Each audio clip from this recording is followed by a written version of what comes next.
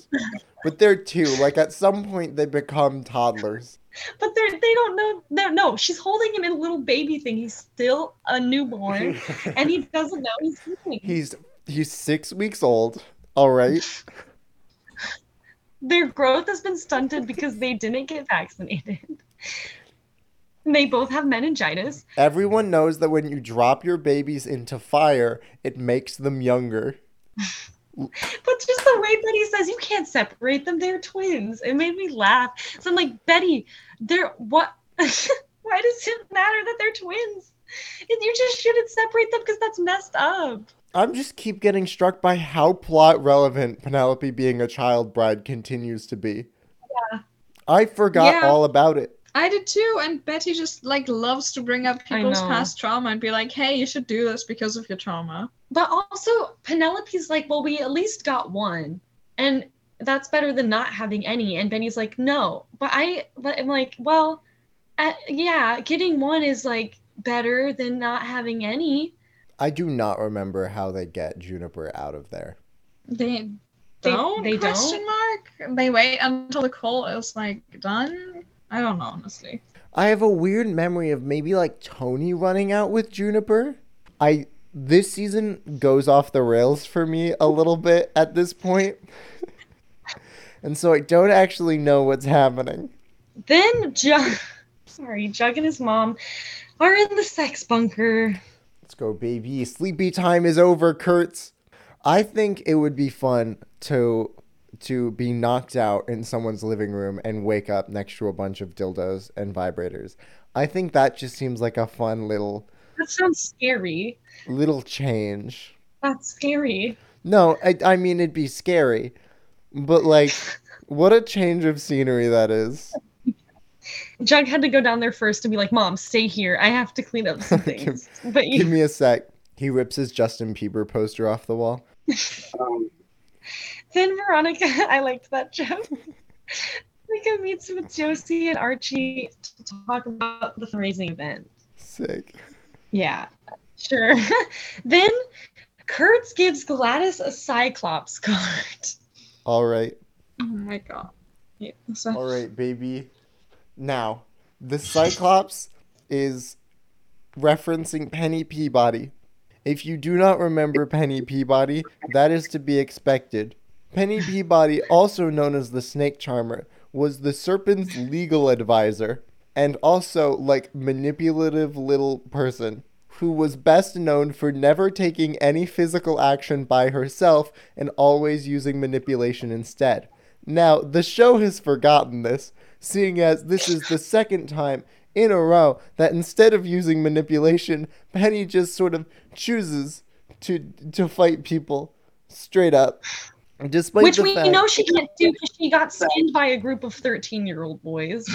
But and she continues to lose. Yes. Which would posit to me, at some point, someone that's smart enough to know law should know when to just cut their fucking losses. Anyway. So this is just the scene where Gladys is given the Cyclops card, and the next scene is Josie's dad skipping her performance. Josie sounds like garbage. You know who actually covered this song well? Santana. Like but we don't have to have that conversation. But you can't do it, Josie. Josie, you'll never be Santana. No. Then Archie physically assaults Elio in a parking lot. Right, okay. So here's the shtick. Elio was like, I'll give you all of the money that you won from the fight. And Archie was like, no, I don't want your blood money. And Elio was like, really? You don't want money? And Archie said no. And then Archie was like, wait a minute. Elio's not helping pay for Randy's whatever the hell. Because the U.S. healthcare system is the real villain. And so Archie was like, wait a minute. This would be really easy to solve if only I had some money. And decides, wait a second. Elio has that money. Let's just beat up Elio. All of this would have been solved if Archie just took the money. Yes, that's true. I agree. Then we have the scene that I'm sure Mommy Ninja Fight wants to talk about. Because I know you have background information on it, which is Penny and Gladys fight with little daggers while Josie sings Back to Black in the background. Take a shot. Someone sings over the background of a fight in the Riverdale episode. Take a goddamn shot. Anyway, I just want to know who in the writer's room was like, all right, our final conclusion to the Penny arc and the Gladys arc is going to be a fight between these two 50-year-old women. And Roberto Aguirre-Sacasa was feeling it in his head, and he was like, yes, what do they fight with? And the person so confidently was like, you know that thing that ninjas use? And Roberto was like, yes, I do. Let's do that. And then they did it. And then no one else in the writer's room was like, wait a second. Why the would they fight with size? they're in a gang. They fist fight, right? Like, that's what gangs do. See their poses. At some point, Penny's just like sitting like this. It looks so dumb. This is the auditory podcast. This is an anime fight. They have their anime moments. I don't get this fight. Cole Sprouse has gone on record as saying this was the scene that he didn't know what to do acting wise, which, like, I get it. Two moms are ninja fighting. I get not knowing what to do, but also this was the first scene that you didn't know what to do with? I was trying to find his exact quote because I know he said, like, I had no idea how to act during this scene at all. And, like, I wanted to find it, but I couldn't. No, he said that. Who did they bring in for fight choreo? And, like, when they told them, yeah, we want to do a ninja fight between two moms with sais, were they just like, okay, where are the moms? I love this scene. I feel like this scene is peak Riverdale. Yeah. I think there's many scenes that, like, define Riverdale. Cyclops versus Man. Cyclops versus Candyman is just the weirdest WWE match. This scene is so good. Oh, right. Gladys wins the fight. That's probably important to note. And she almost kills Penny, but Jug says, no. You don't have to kill her. You already beat her. And so instead, Gladys stabs Penny in the leg, continuing the trend of Penny not being allowed to just die, and instead just being slowly but surely tortured by one family. Penny cannot get a break. She's missing her skin, her eye, like, so much stuff. Now she has a leg wound on top. Yeah. At some point it stops being like, oh, Penny the villain, and instead becomes Penny the person who is routinely abused. Penny the punching bag. Also, Gladys ends up with a ruptured kidney? What the fuck did they do? I don't know. Maybe they punched Jug in the knees or something. I don't. That's a kidney joke that no one got. Josie's dad did show up to her performance. I don't care. Fucking I don't fucking I could not care less.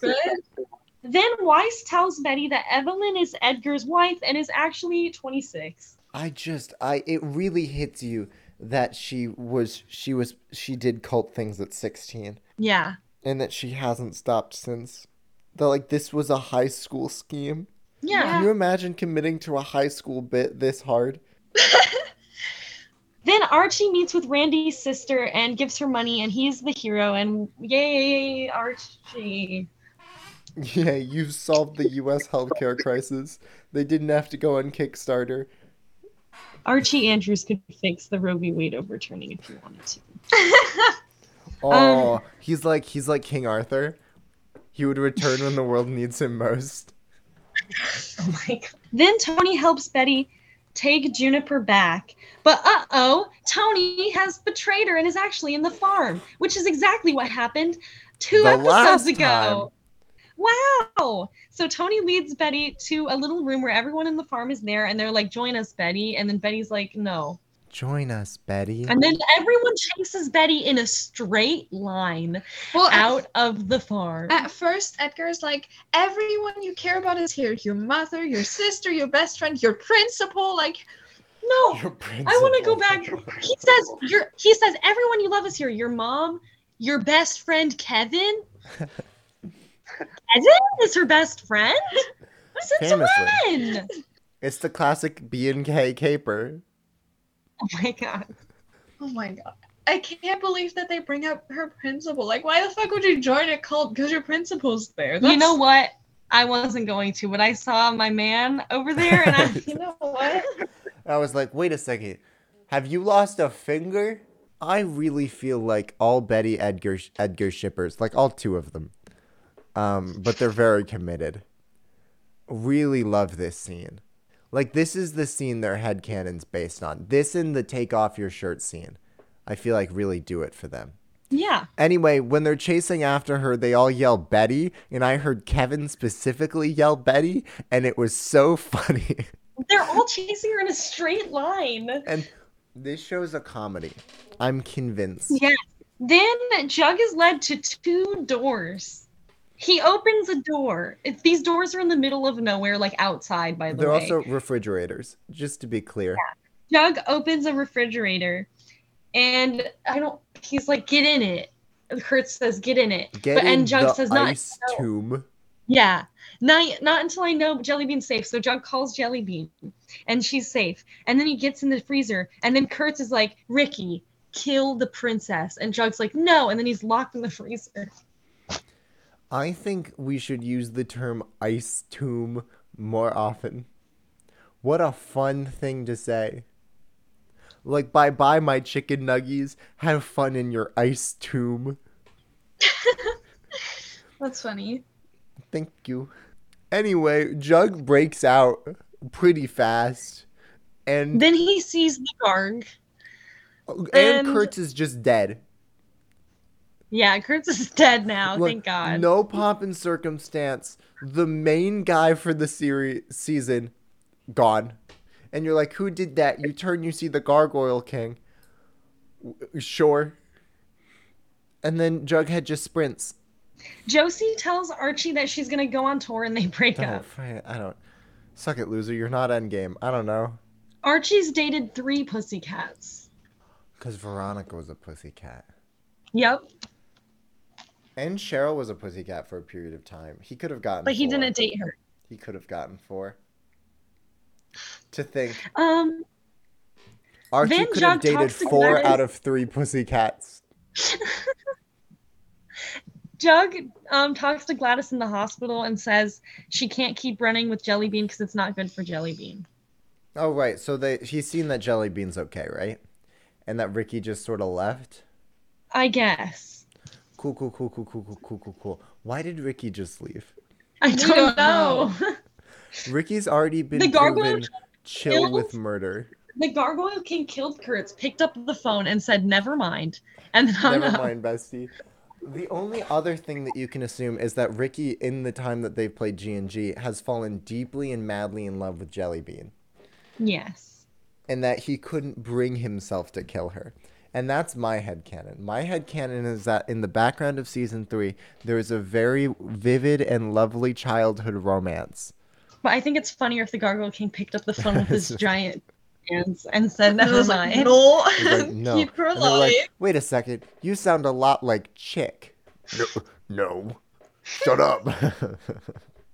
Then, what the fuck does this say? What? More Elio steam talk. Oh, yeah. More Elio steam talk. Elio and Hiram are in the steam room. Hiram is disgusting, a disgusting little man. And he tells, not like what he says because he looks ugly. He's not dying. And then Hiram tells Elio that he has Hiram's financial support and he knows Archie wanted to kill him in the hospital. This whole time he's known. I don't get this. Like, why is Elio under Hiram's control? How does that track? We don't know. Cool. I genuinely do not know. Cool. There's 4 episodes left of this season. I'm sure they'll clear it up by the end. They're really good at doing that. Then Veronica encourages Archie to box again. Goddamn. And Gladys tells Jellybean that she needs to stay with Jug and FP while she leaves, and she says goodbye. What happened to Jellybean and Gladys being a team at the beginning of the season? Nothing. They're still a team. This is a long con. Season 4 was actually planned by Gladys. It would have been more interesting if Jellybean and Gladys were a team, but then Gladys genuinely realizes that she needs to go and leaves Jellybean there, but Jellybean only wanted to be there in the first place to, like, follow through on the plan, and now it's canceled and she doesn't know what's going on. That would be interesting. Mm-hmm. Yeah. I agree. That would be interesting. That's not what happened. No, it's not what happened at all. Veronica tells Betty that Betty's dad died while being transported to the new prison. And that's it. Hal's dead. He's really dead, and he's definitely not okay. He's definitely dead. He's definitely And I really appreciate when they kill off characters off screen, and without a body, because it really makes me so confident that they're actually dead. Yeah, and later we definitely find out that there's a lot of his body left to identify him. Definitely. Yes, so much. So there's just like a swath of DNA evidence. And Dr. Yeah. Curdle Jr. being so good at his job will definitely make the right call. Yeah. 4 out of 10 quest cards that all lead to pops. 3.7 out of 10 fights between moms. 2 out of 10 crispy serial killers. Crispy? Because he's burnt to a crisp. Oh, that does make sense. Thank you, Sarah, so much for listening. I have been Mommy Ninja Fight. I have been Insidious Bastard. And I've been Pisscup. Make sure to hide your sex toys before Mom comes home. And donate to abortion funds, yeah. please. Actually, definitely do that. And throw bloody tampons at anti-abortion people. That is probably less impactful than the donation thing, but it's funny. So, it's really Do the duality of man.